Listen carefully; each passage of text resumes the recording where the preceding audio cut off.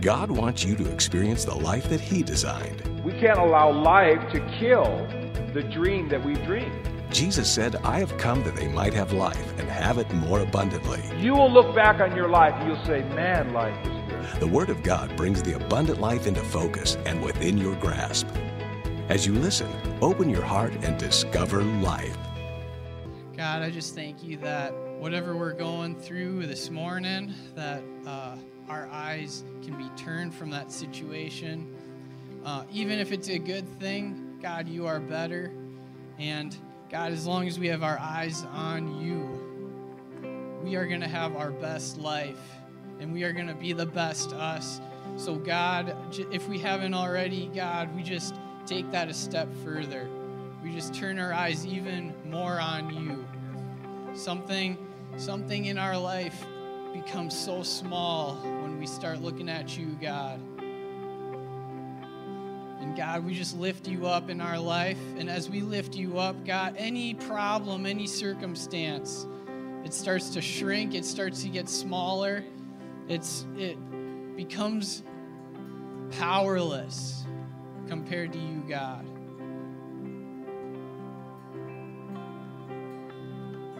So God, we just see our problems melting away, our issues, anything that's holding us back in life, anything that makes us feel like we've got something unfair, a disadvantage in our life, maybe a wound in us, God, or anything that prevents us from moving forward, God, we just see that melt away right now.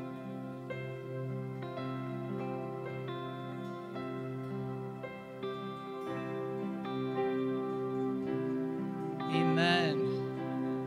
You guys can have your seats, but make sure you say hi to someone first.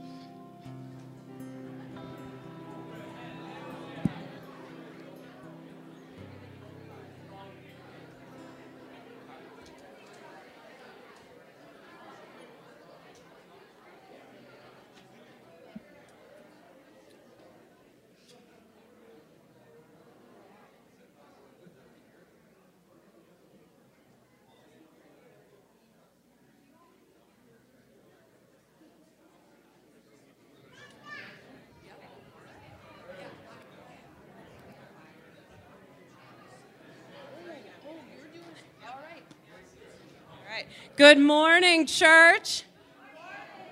I said good morning, church. Thank you.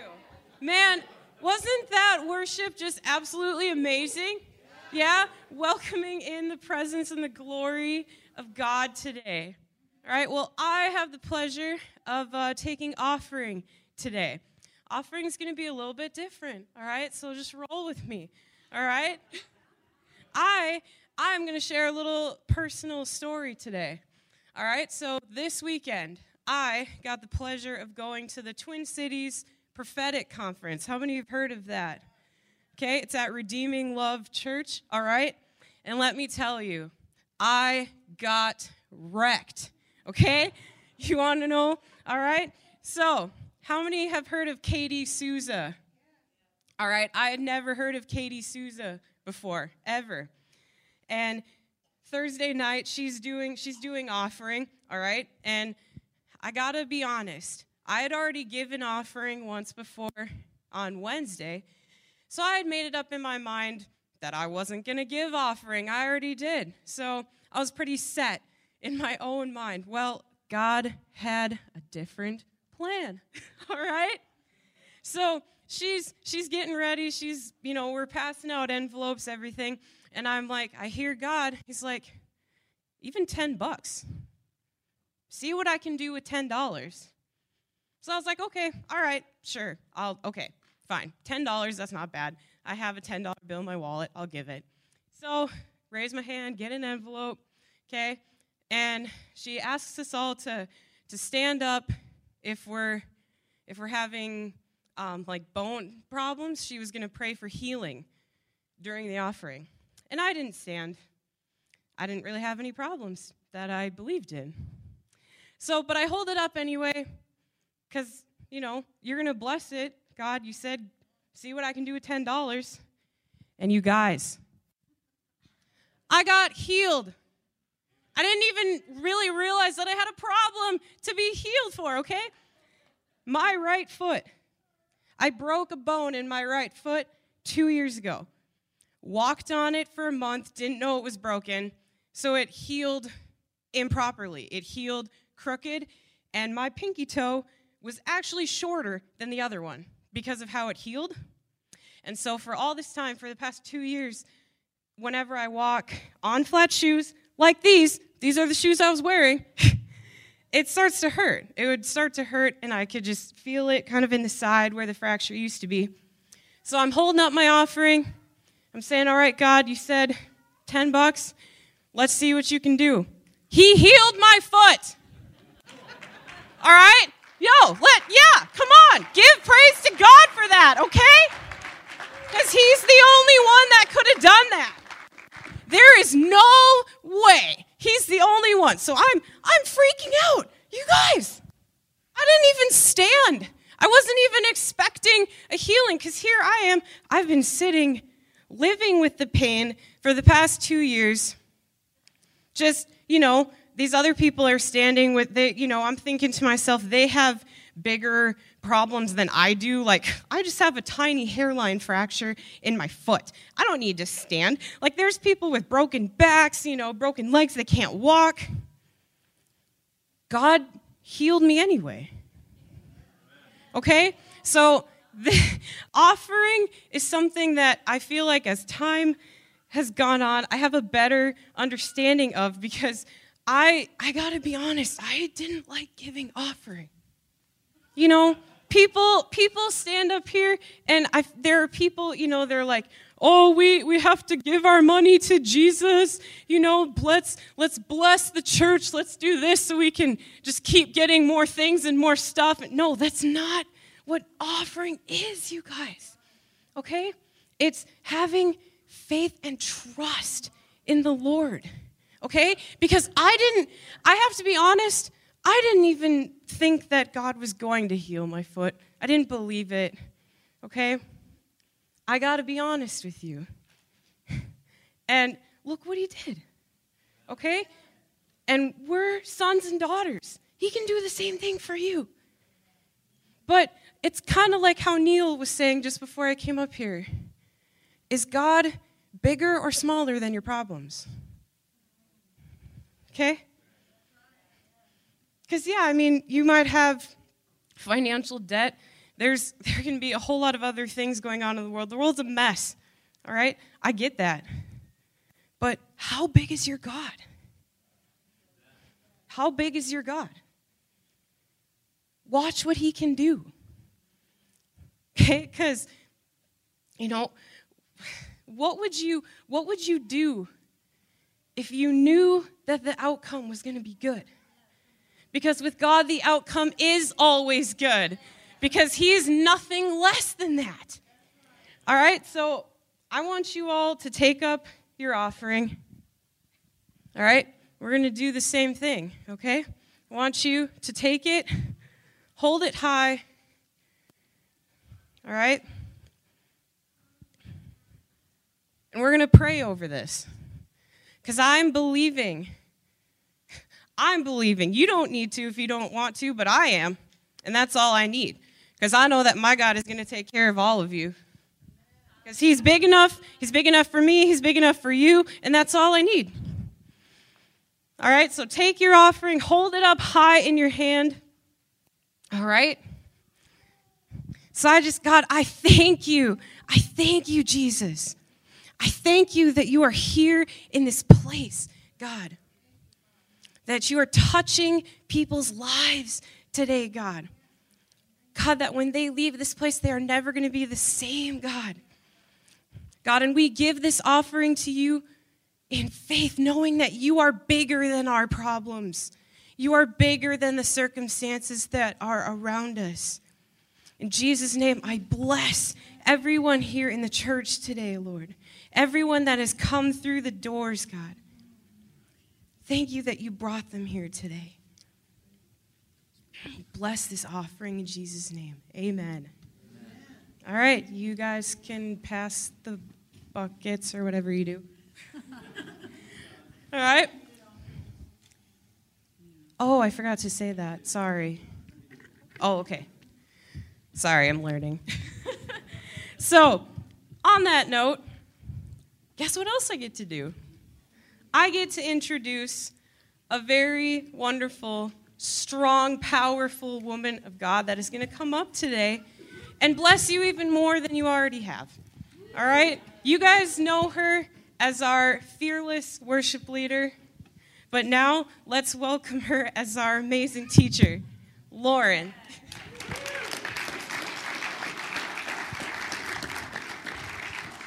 Good morning. Good morning. That was awesome. Helps to hear a little bit of testimony. Build your faith up a little bit. God healed her without even knowing she needed to be healed. That's ridiculous. It's ridiculous, guys. God's good. Yeah, I get to preach this morning, and Pastor Steve asked me like the end of November, and I've been mulling on this, like, God, what do you want to say to us? What do you want to say to our church? What does he have for us this morning? And I'm really excited about this word. I feel like God's bringing us back to the simple things. So this morning I'm going to talk about hearing him. And I'm stirred up. I know that God's done this work in me while I've loved studying for this. So God's done a work in me in the meantime and in the process. One thing I think I was just going to mention, we're still in the beginning of the year. We're still, resolutions. I guess it's this week that it starts dwindling. But whatever, who cares? But it's a new year, and I feel like God's got some new things for us, and I know that he's building family amongst our church here and building unity in our hearts and love with one another. And I've been stirred even by the messages we've had already.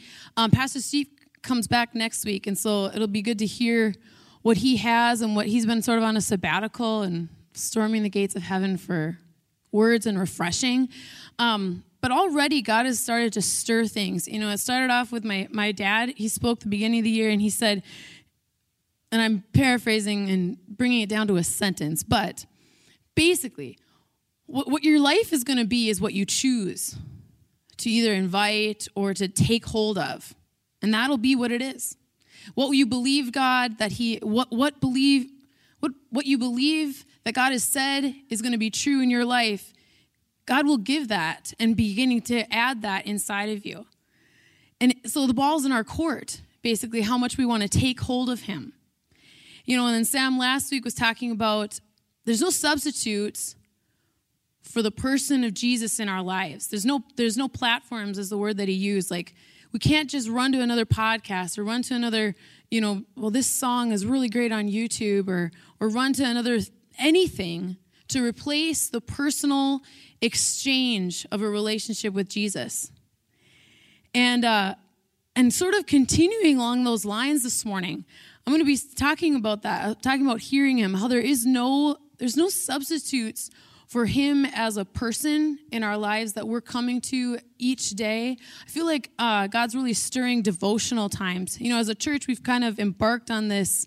We're going to read the Bible in a year. Who's enjoyed that so far? If you have not started yet, we're only John 12, so jump in with us, okay? On Facebook, every Friday, there's kind of like a check-in, and man, Ryan this last week was just, I got stirred by that. Jesus came back and he sat with Lazarus and visited a little bit. What were the Pharisees thinking, that they could kill him again? Jesus had just raised Lazarus. It was irrational.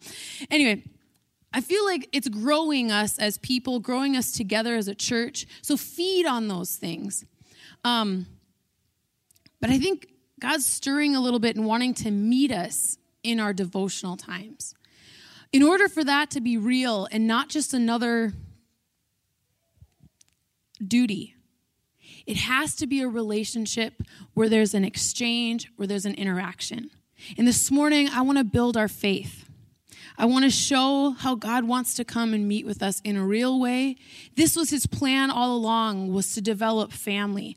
We saw it. His original intent in the garden was to walk alongside, to visit daily.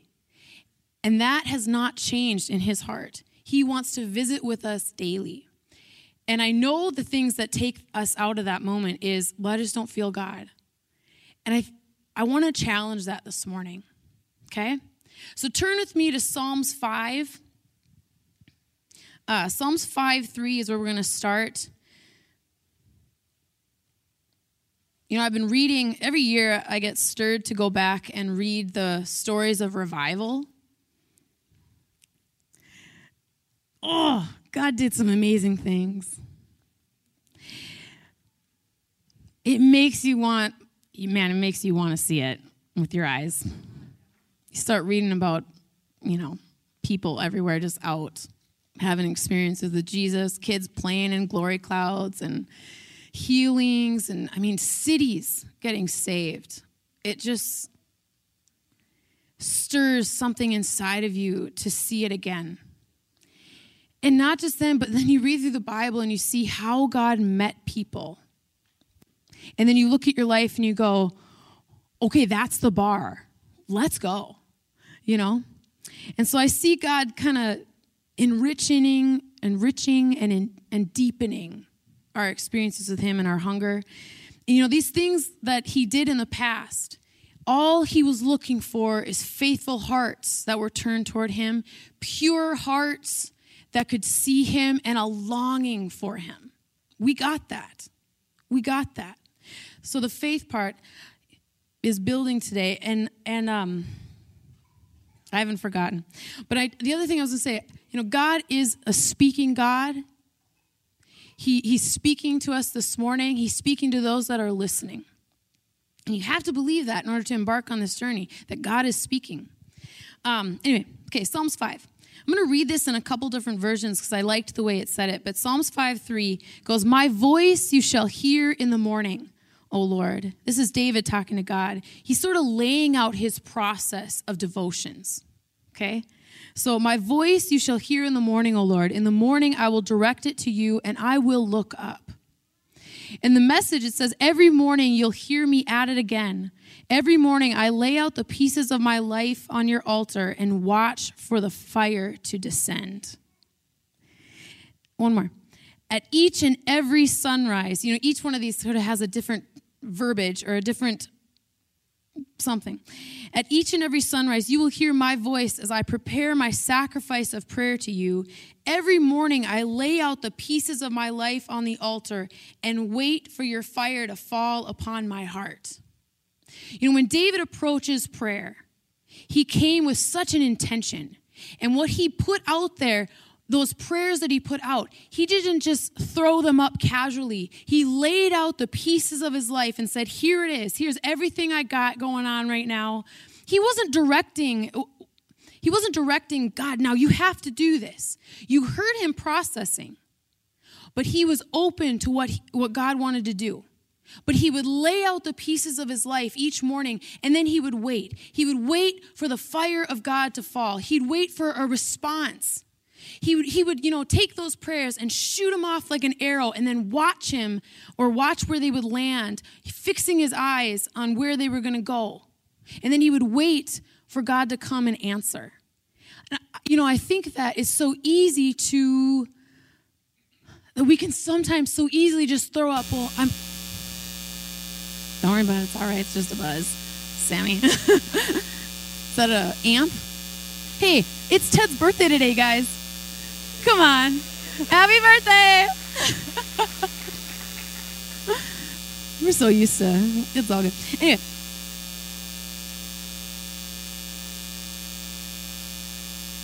Oh. Well, we won't go there. We could blame the devil right now, but we don't have to. Anyway, I'm just going to keep going. You guys okay? Okay. So he'd wait for this interaction to take place. He'd wait for the fire to come and fall on each of those different things that he offered up to God. Bill Johnson is a guy who really has a history with God or a walk with God that's enviable. But what he would say is that if he had 10 minutes to pray, you guys still okay? All right. If he had 10 minutes to pray, he'd spend 8 minutes of that time just bringing adoration and bringing worship and bringing thanksgiving to God. He'd take that time, steady his heart, prepare his heart, believing that God was going to come. Believing that God was going to come and respond to him. He'd spend those 8 minutes just going, God, you're so good. Look at the faithfulness. Look at the things that you've done in my life. And then he'd spend those last 2 minutes just making a request. I feel like that challenged me a little bit, because it can be so easy to run to him with the problem and not run to him remembering he's a God that sees everything from a bird's eye view. He sees our heart. He sees every issue. He's intimately acquainted with them even more than we are. He sees it all. Does that make sense? I love that attitude of David that just said, here's all the issues. Here's all of the things. But I know who you are. And so now I'm just going to wait for your fire to fall upon my heart. Another scripture verse I want to run to is Psalms 85:8. And it says, as you're turning there, it says, now I'll listen carefully for your voice and wait to hear whatever you say. Let me hear your promise of peace. The message every one of your godly lovers long to hear. If you go to, there's another, where I'm just going to be jumping around for versions just so we can hear it. I will hear what God the Lord will speak, for he will speak peace to his people and his saints. Another one says, this is the New Living, I'll listen carefully to what God the Lord is saying, for he speaks peace to his faithful people. And I think that word peace is a key to this. You know, when we speak to God and he begins to hear, peace is the anchor or the marker of his response. He's not going to come and he's not going to yell. He's not going to push. It's not going to sound like fear, which, can I just say something? Wisdom disguises itself as fear a lot of the time. But God's voice is a voice of peace. I heard a really great, or I was studying and I saw a really great definition of that word peace. You know, we're intimately acquainted around here, like shalom, nothing missing, nothing broken, perfect. But this one was, he will steady your heart with perfect wholeness. Peace that passes understanding is you'll sense God's wholeness coming over every area of your life. He promises an answer of peace in response.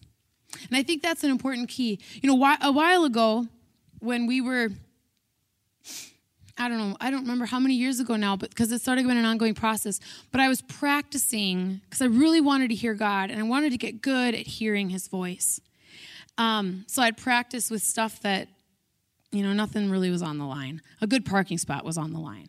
And so I'd be going to work, driving through town. I work in Alec, and I'd be going, okay, God, should I turn on 10th or should I go straight on Broadway? Where's the good parking spot? It was something, it's so little. I don't care if I have to walk to the door. It's nothing. But it was training my ear to hear him on something that not a lot was at stake. Come on, you don't want to wait. You don't want to wait until crisis has come to train your ear to hear the voice of God. You know, and there's a process with this, because even, like, okay, if there was 2 routes to go, like I remember leaving this parking lot, and I could go left or I could go right, land in the same destination. So I'd go, hey, God, which way should I go? And this was a process. I mean, I'd go out on the gravel, get as far as you can, and I couldn't hear him right. Go left, go right, go left, go right. And I'd be turning my car because I was like, I don't know which one is you. So I'd stop, and I go, okay, what's the voice of peace? Which one's not yelling at me right now? Even now, when I'm on my way to Alec, I can either go on the freeway or I can take 82, which is my preference because it's kind of quiet and you can putz your way through. You don't see a lot of people.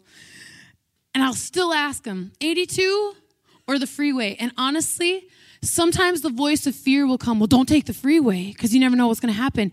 And if that's the voice that's yelling at or talking to me, I'm going to take the freeway every time because that is the voice of fear. Listen for the voice of peace, the steady wholeness that comes. He promises to answer. I mean, these are small issues of driving a car. What? Who cares? These are small issues of driving the car, but it's training your ear to recognize his voice and to believe in faith that he'll answer you. Because when the time comes and you're going to need to hear him about a job change, about a location change, about the one to marry, what do I do with my finances? God, I got a lot of bills coming at me. Jesus, I just need to know which way to go. You're going to want to know that your ears have been trained to the voice of your Father. Now, there's promise in this, but I want to turn to 1 Kings 19. This is talking about Elijah. Man, I was stirred up and sorry, guys. You don't read revival stories before you preach. Just let's figure that out. Okay, so I'm enthusiastic today. All right, thank you. I loved reading about Elijah. I loved reading about this guy who just was fearless in his culture. I'll set the story up for you because we're going to start in 19, but it starts in 17, where King Ahab had partnered with Jezebel, and they had, Israel had deliberately torn down the altars and the places of worship to God. So the spiritual climate here was rough. Jezebel brought in Baal, and so everybody was worshiping Baal. And so Elijah comes on the scene, and he goes, there's going to be a drought. And sure enough, there was a drought. So Jezebel had taken all the prophets of the Lord, had killed them all. So Elijah, was the only one left in his eyes because he didn't know. The rest of them probably were in hiding, or in his understanding, everybody was gone. It was just him. And sorry, I'm going through the story in my head. I should just look at my notes because I wrote it all down. So the prophets of Baal Elijah came and he challenged the prophets of Baal and said, listen, there's this massive drought, so let's both pray to our gods and see which one answers in fire and in rain. So they both had the challenge, and they both brought their sacrifice to the altar. He gave the prophets of Baal the first shot at it and said, you guys go ahead, call on your God to come and bring down the rain and bring down the fire, consume the sacrifice. And so they went all day, and their customs were pretty barbaric. There was a lot of cutting, and it was just icky and gross. And so Elijah, at the end of the day, goes, all right, we're done now. And so he prepares the sacrifice, and then he says to these people, grab the gallons of water and drench the sacrifice. And then he goes, and do it again. And wait, do it again. So 3 times this thing had been drenched with water. And then he prays. It's a simple prayer. He just goes, hey, God, come and show what you can do. I'm paraphrasing. Come and show what you can do. And fire came from heaven, consumed the sacrifice, and they dug a trench for all the water, and it removed all the water. God answered from heaven, and they all saw it, and so much so that the Israelites that were there at the time, they turned their hearts, and they started worshiping God again, and then they went after the prophets of Baal and took them all out. Now, in the meantime, then Elijah goes, okay, King Ahab, go ahead to your kingdom, and I'm going to pray for rain. And so Elijah goes up on the mountain, and he starts praying for rain, and he looks out, look for the cloud. He goes to my servant, go look for the cloud. Nothing's there. 7 times, go look for the cloud. And then they saw the cloud like the man's hand. You guys remember this story? Just want to catch us all up so that when we walk into this, we know what we're looking at. And so they had just seen something powerful. And not only that, but Ahab had gotten a head start. So Elijah, after he sees the cloud, he gets down and he outruns the chariot all the way back because Ahab didn't even give him a ride, punk. Anyway, just wanted to prove I can move. Anyway, so that's where we're picking it up. Oh, wait. So Jezebel hears what happens and launches this massive threat that says, you tell Elijah, I'm going to take him out. The thing is, though, it was an empty threat. With what prophets, Jezebel? With what Israelite people? Because they're all worshiping God now, and your own people are too afraid to touch him because God of heavens just answered with fire, and we all know it. So it was an empty threat, but still, this is where we find Elijah. Okay, so in 19, it says, and Ahab told Jezebel all that Elijah had done. Oh, man, we need glasses. Okay, here we go. Also, how he had executed all the prophets with the sword. Then Jezebel sent a messenger to Elijah, saying, so let the gods do to me, and more also, if I do not make your life as the life of one of them, the prophets, by tomorrow about this time. So when he saw that, he got up and he ran for his life, this is Elijah, and went to Beersheba, which belongs to Judah, and he left his servant there. So he goes by himself now. But he himself went a day's journey into the wilderness and came and sat under a broom tree. And he prayed that he might die and said, "It is enough. Now, Lord, take my life, for I am no better than my father's." Then as he lay and slept under a broom tree, suddenly an angel touched him and said, "Get up and eat." Then he looked, and there by his head was a cake. I love that God answered in carbs. A cake baked on coals and a jar of water. Come on. So he ate, and some versions say baked goods. So, who knows what this was. So he ate and drank and lay down again. And the angel of the Lord came back the second time and touched him and said, "Get up and eat, because the journey is too great for you."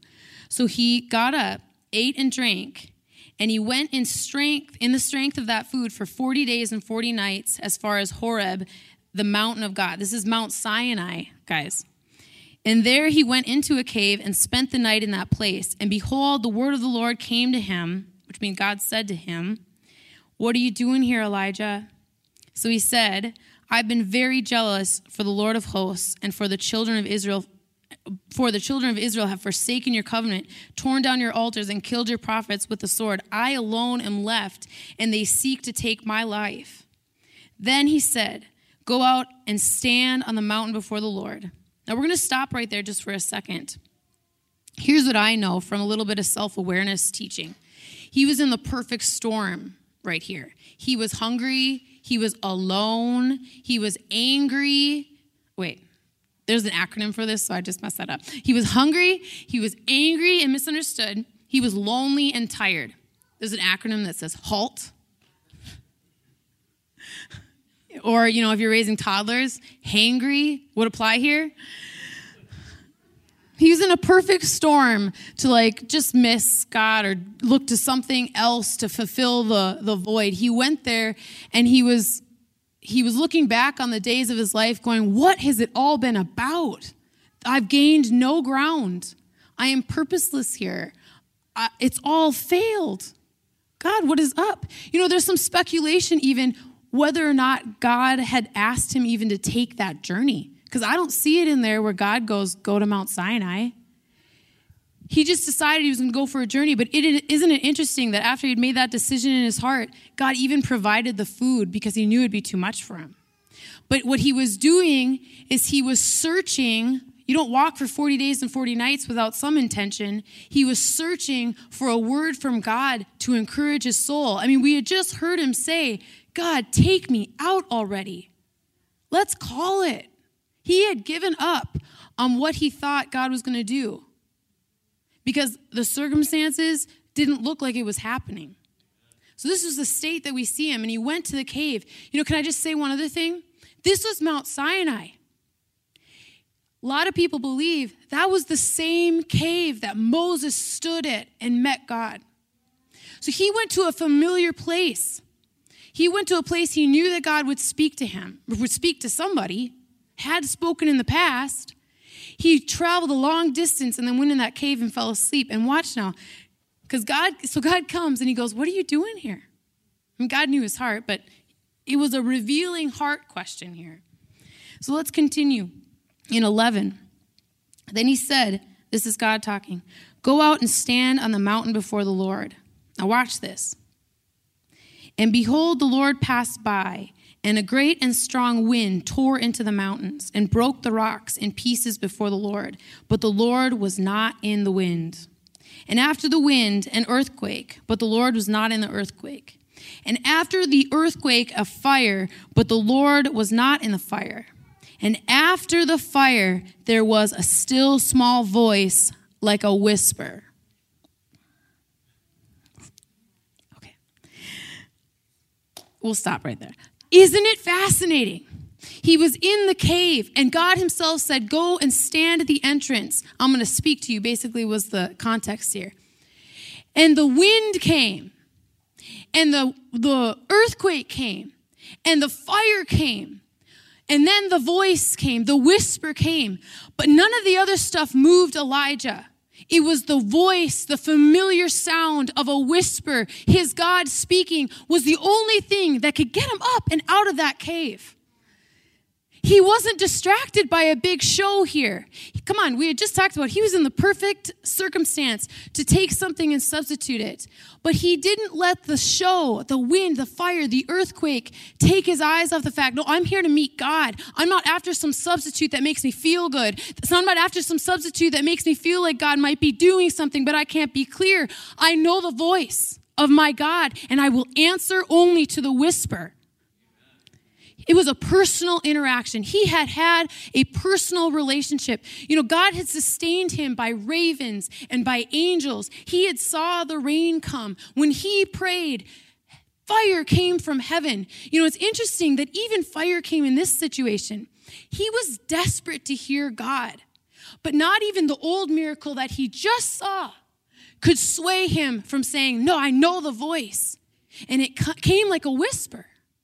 You know, I'm fired, and I'm not sorry about that. The thing about a whisper, there's intimacy.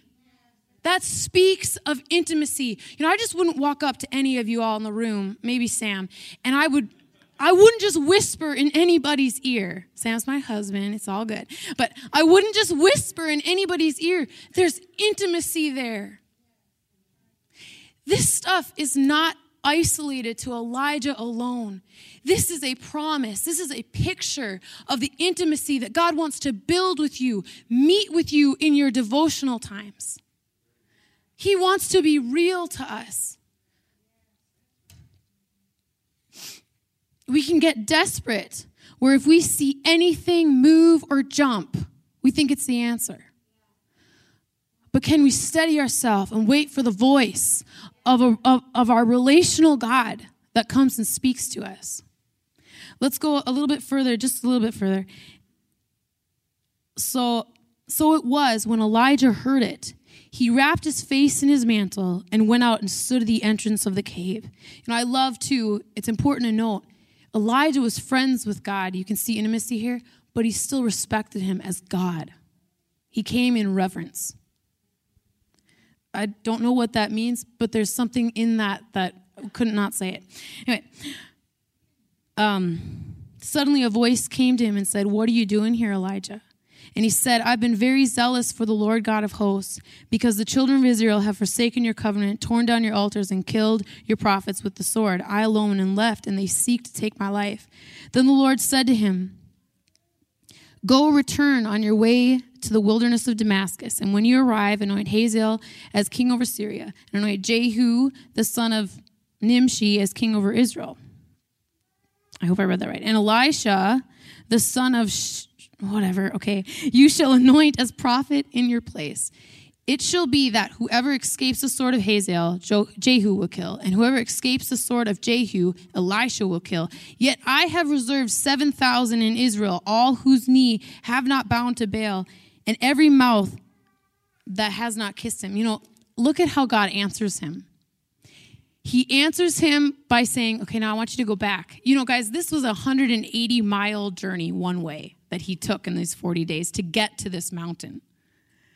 It was like over 300 miles of a journey just to hear this one thing. But so he goes, go anoint this Hazael, go anoint Jehu, and then here's Elisha.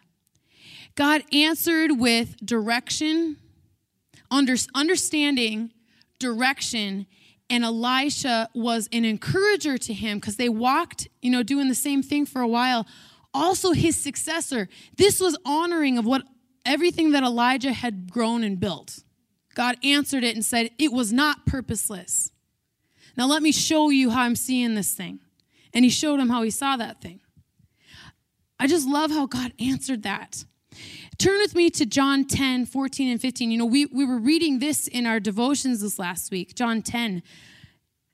And in this is the promise. Everything up to this point has been a picture. David's relationship, Elijah's relationship.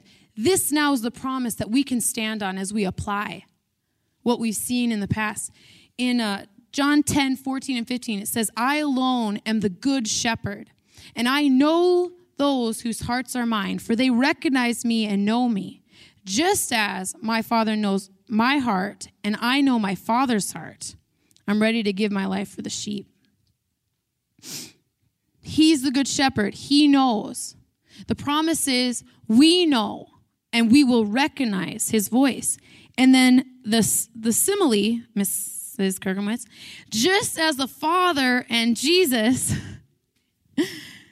that's the picture of the intimacy that he wants to grow with us, is just as the Father and Jesus. Mrs. Kirkowitz was our English teacher, and simile is an English grammatical term. Killed it. Anyway. There's a picture there of the likeness. It's the Father's heart that knew the Son and the Son that knows the Father. That's how intimate this promise is. But the promise is, you're my sheep, and I know your heart. I know that you belong to me, and you also can know my heart and recognize my voice. In John 10, 3-5, if you go up a little bit further, it says, and the sheep recognize the voice of the true shepherd, for he calls his own by name, and he leads them out, for they belong to him. And when he has brought out all his sheep, he walks ahead of him, and they will follow, for they are familiar with his voice.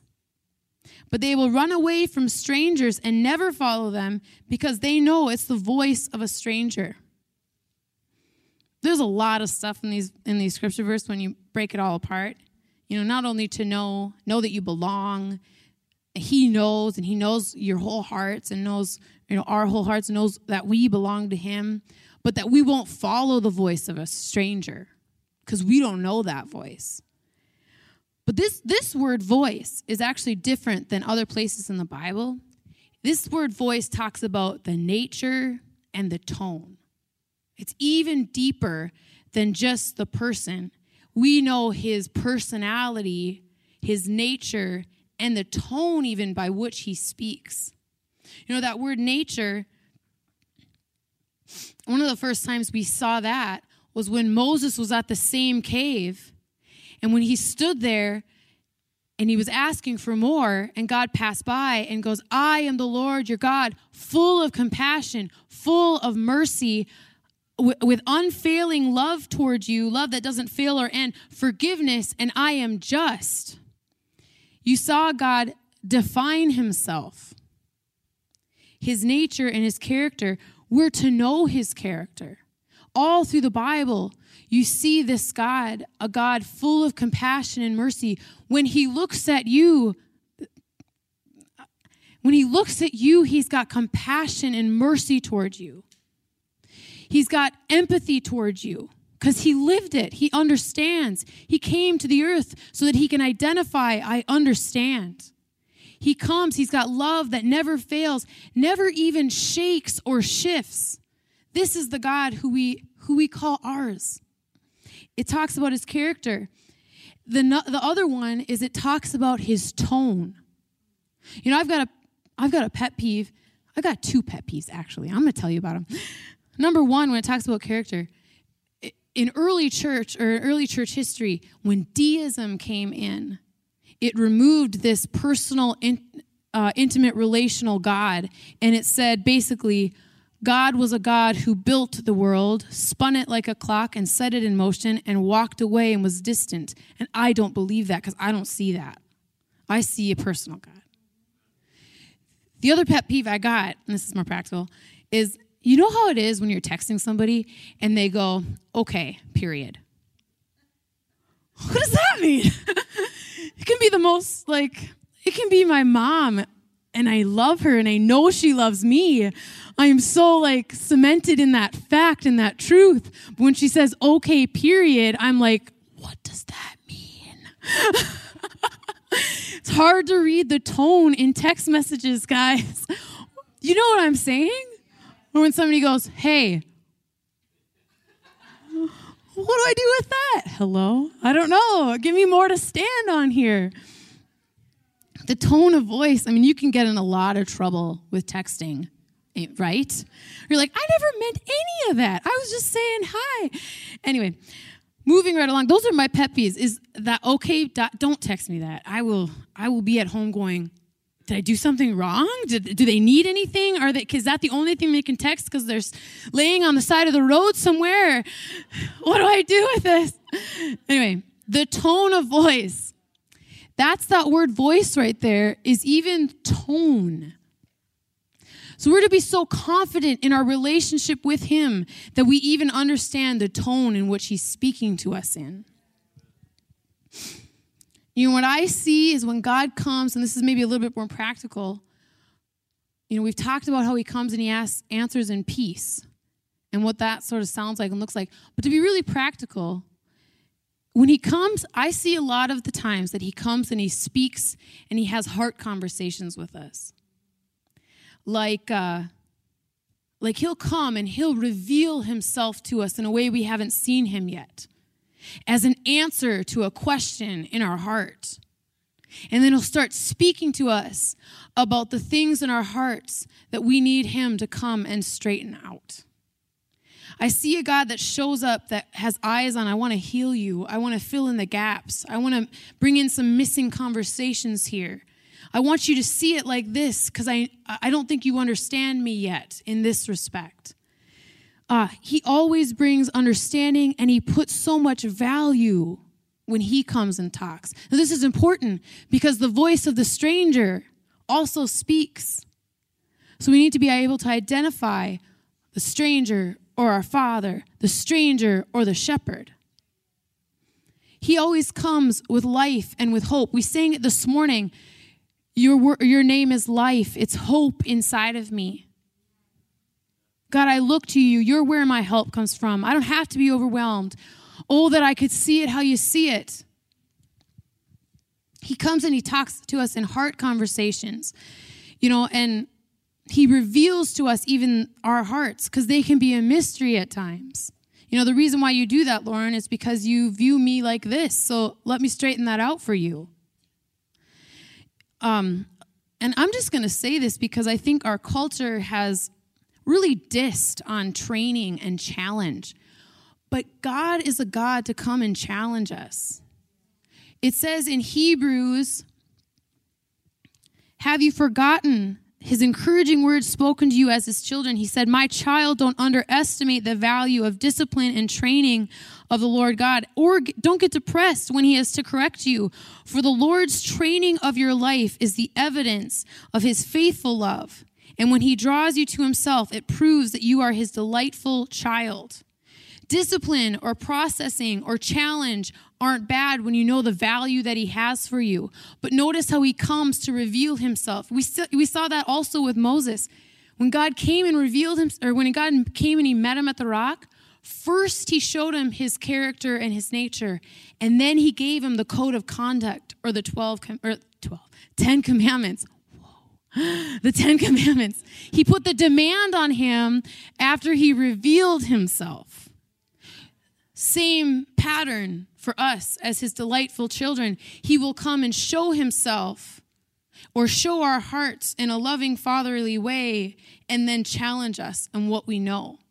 You know, in 2 Timothy, the words of God will empower you by their instruction and correction, giving you the strength to take the right direction and lead you deeper into the path of godliness, that you would be perfectly prepared to fulfill any assignment that God gives you.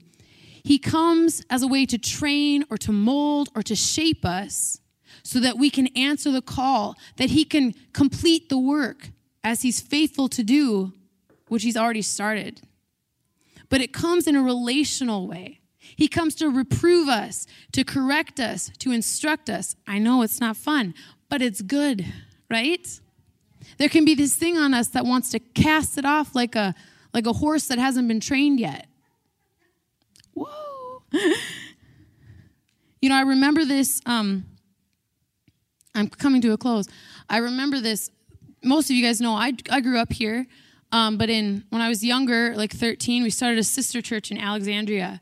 And it was Sunday nights, and so we'd do Sunday morning, then we'd go over there and do Sunday nights. Well, they moved to Sunday morning, I came back here, and then when I was 18, there was an opportunity to take over the worship director position there, and it was in line with my calling, and let's go, you know? So I went over there for, I don't know, years. It felt like years. It was years. Anyway, in the process, we were building something over there with the team. we had seen, Alexandria, I don't know if you noticed this, but Alexandria's got this thing on him where it's like, I'm okay. Just step off. I'm okay. So when it comes to worship, I don't know what Ashby has yet, so we'll figure it out. But anyway, or maybe I'm just not telling you. Anyway, I don't know. But so we were wanting to build this community that wanted to love Jesus and, would express love toward Jesus. And the process of that was just this, like, come on, team, let's build something great and let's run after God and let's see this family of God. Let's just make a place for him. And so we were running full steam. And I remember there was a worship night that we weren't leading. We were just, being taught as in another church in the community. And I remember standing there during worship, and we had been running hard, like just psyched. God was doing some stuff.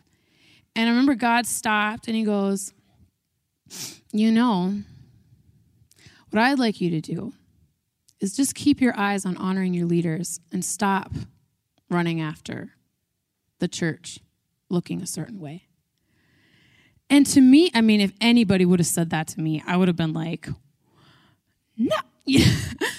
But, that's not true. But to stop running after that thing was a really hard thing.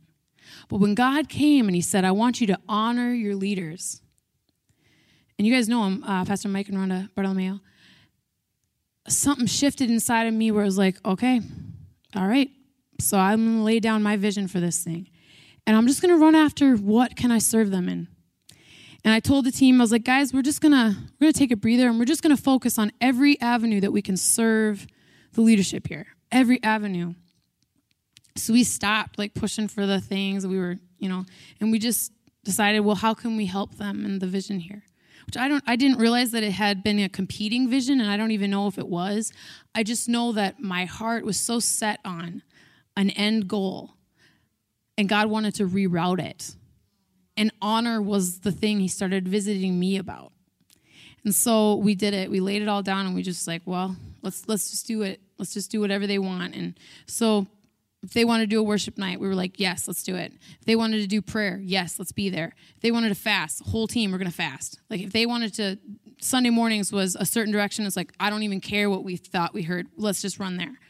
And it was just, how can we obey? But the heart conversation that came, it was a heart conversation, and it was a direction. And that is sometimes how God comes and visits us, is, hey, I'm seeing this in your heart. You trust me? Because let's go this way instead. And I want you to adjust your heart to this. When God comes, he's a relational God. He'll speak to you about heart things. He's a partner with us. And so anything under your charge or your authority is something he wants to speak to you about. Your job, your family, your relationships, anything that you have an effect in, he wants to talk to you. It's worth mentioning, Joseph and Daniel were in climates and under kings that were so anti-God, but they worked their way up to be their advisors and their main men just because they could hear the voice of God.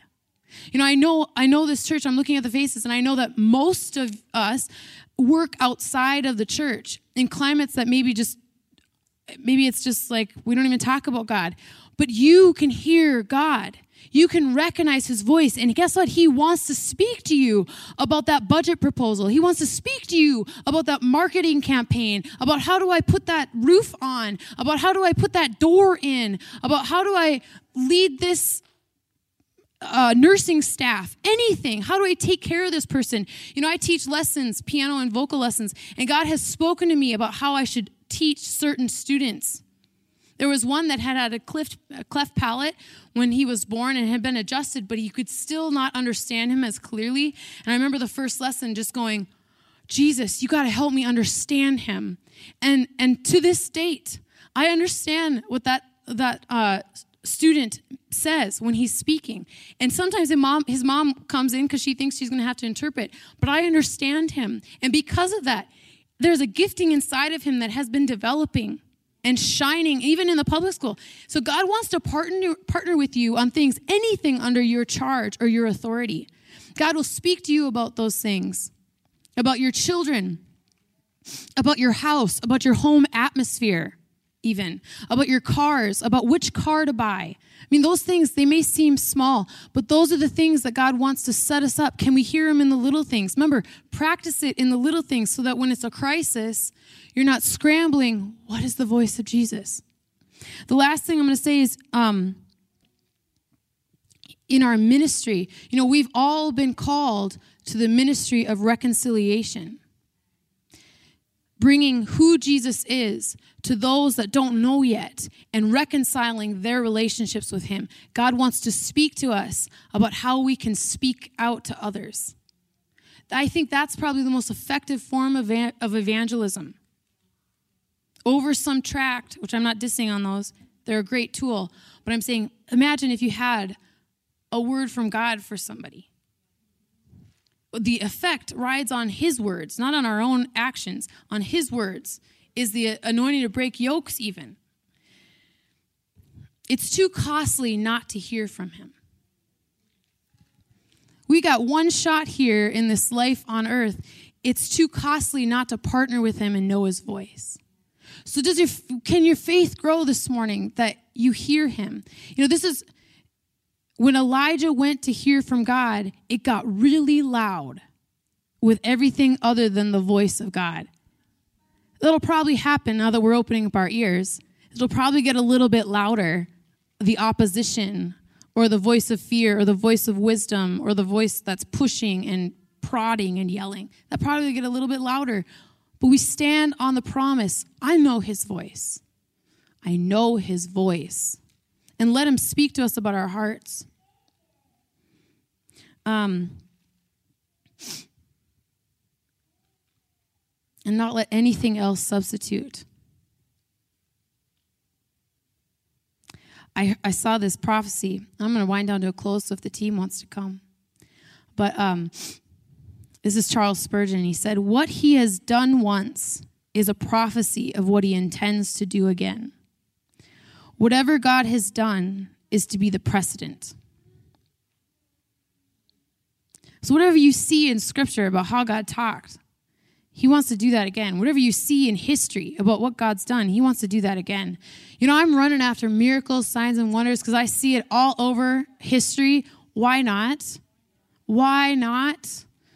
People with radical experiences with him. Every revivalist that got started, most of them, you can track it back to a moment or an experience or some ongoing experiences with God himself. That is our inheritance. That is everything that we want, is to know him. And it wasn't the ones that got taken out. Most of the time, it was because the demands of the movement or the signs, wonders, and miracles, the pressure to produce them, or more focus on signs, wonders, and miracles than on him. Let's cultivate our relationships with him so that we don't take our eyes off of him. Even when the miracles come, even when the prophecies are breaking out, even when God comes and everything is going well with us, let's not take our eyes off of laying out the pieces of our life every morning and waiting for a fire to fall because we know he will fall. He will come. I guess I just wanted to stir. Will you stand with me?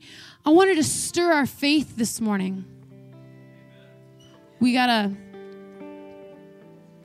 want to connect with Michelle? I wanted to stir our faith this morning. There's that thing in Hebrews where it talks about sons and daughters, and that's us. That's us. So we can have a promise that he will take delight in us and speak to us. And that's on his heart too. We got a testimony. Come on, Michelle. Good morning. God knows I'm not comfortable coming up here, but I've listened to his voice this whole church service speaking to me. So most of you know my husband was healed of what they said was incurable cancer of May of 2018. Well, he had a PET scan Friday, and it's clear again.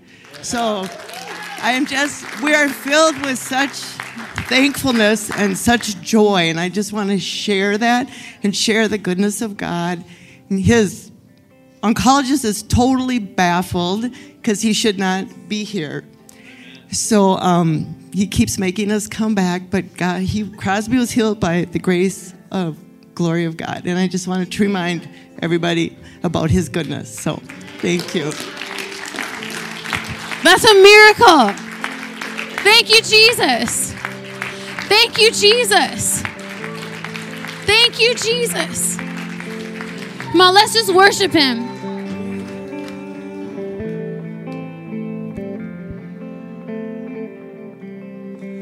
Faithful you are, faithful forever you will be, faithful you are, 'cause all your promises are yes and amen. Whoa. All your promises are yes and amen. Faithful you are, faithful forever you will be, faithful you are, 'cause all your promises are yes and amen. Whoa, 'cause all your promises are yes and amen. Oh, yeah. We believe it, God. This beautiful Savior, you have brought me in. You pulled me from the ashes. You have broken every curse. Blessed Redeemer, you have set this captive free. Oh Lord, I can't help but sing.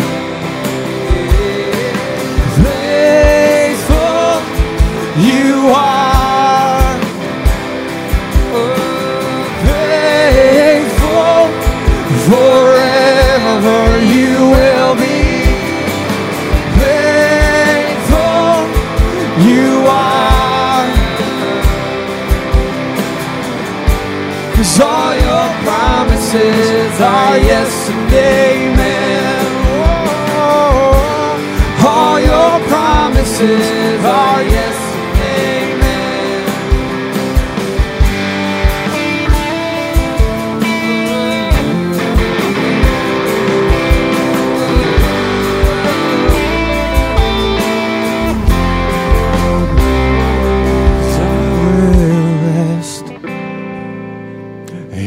Promises, my confidence.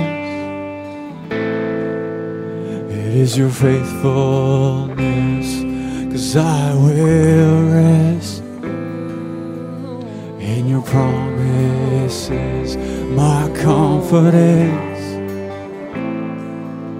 It is your faithfulness, 'cause I will rest in your promises, my confidence.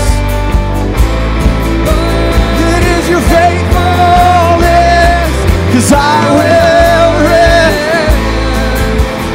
in your promises, my confidence. It is your faithfulness, faithful you are.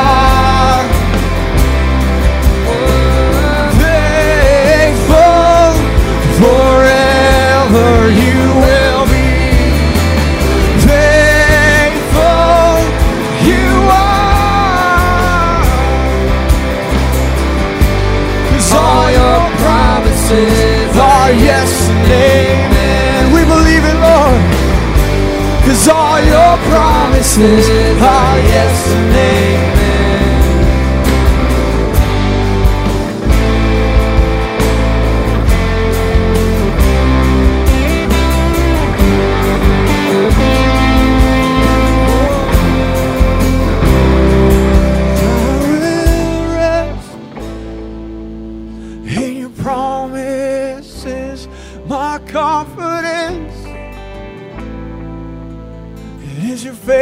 faithfulness, 'cause I will rest in your promises. My confidence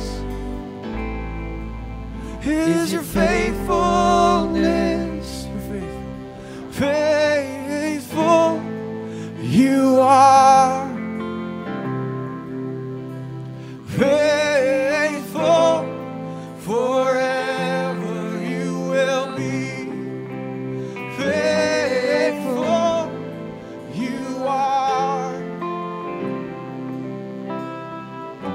'Cause all your promises are yes and amen. Oh, all your promises are yes and amen.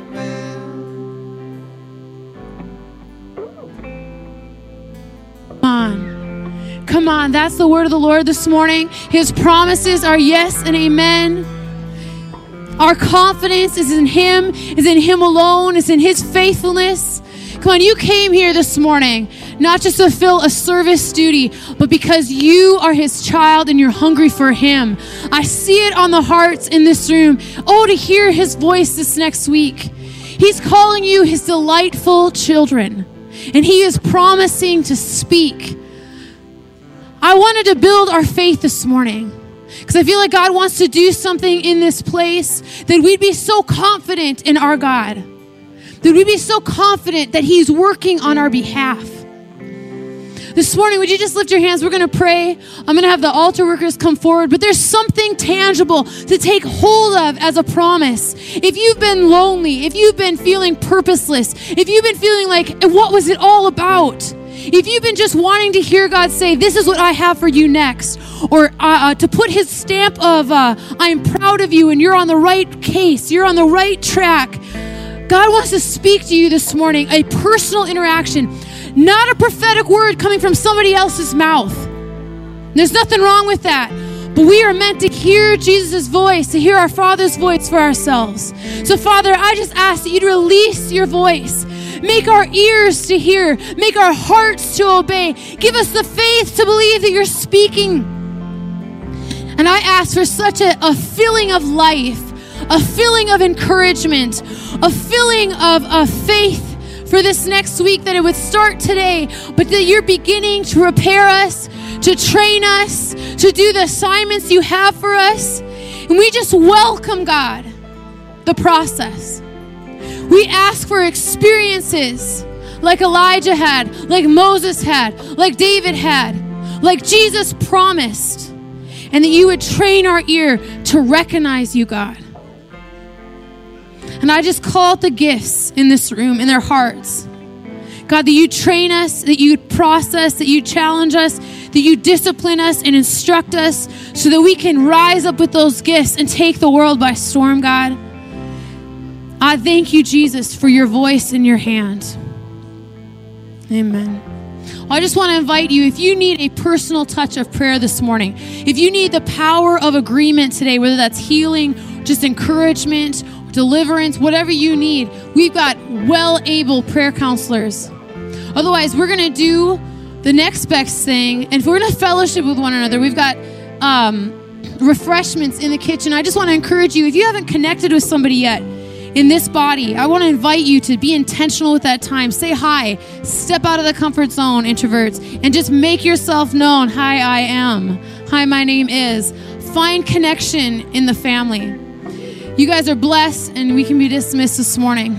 And I want you to know that He can give you today a new future. We hope this message has been a blessing to your life. A copy of this message and additional Destiny Church materials are available at destinychurchexit77.org.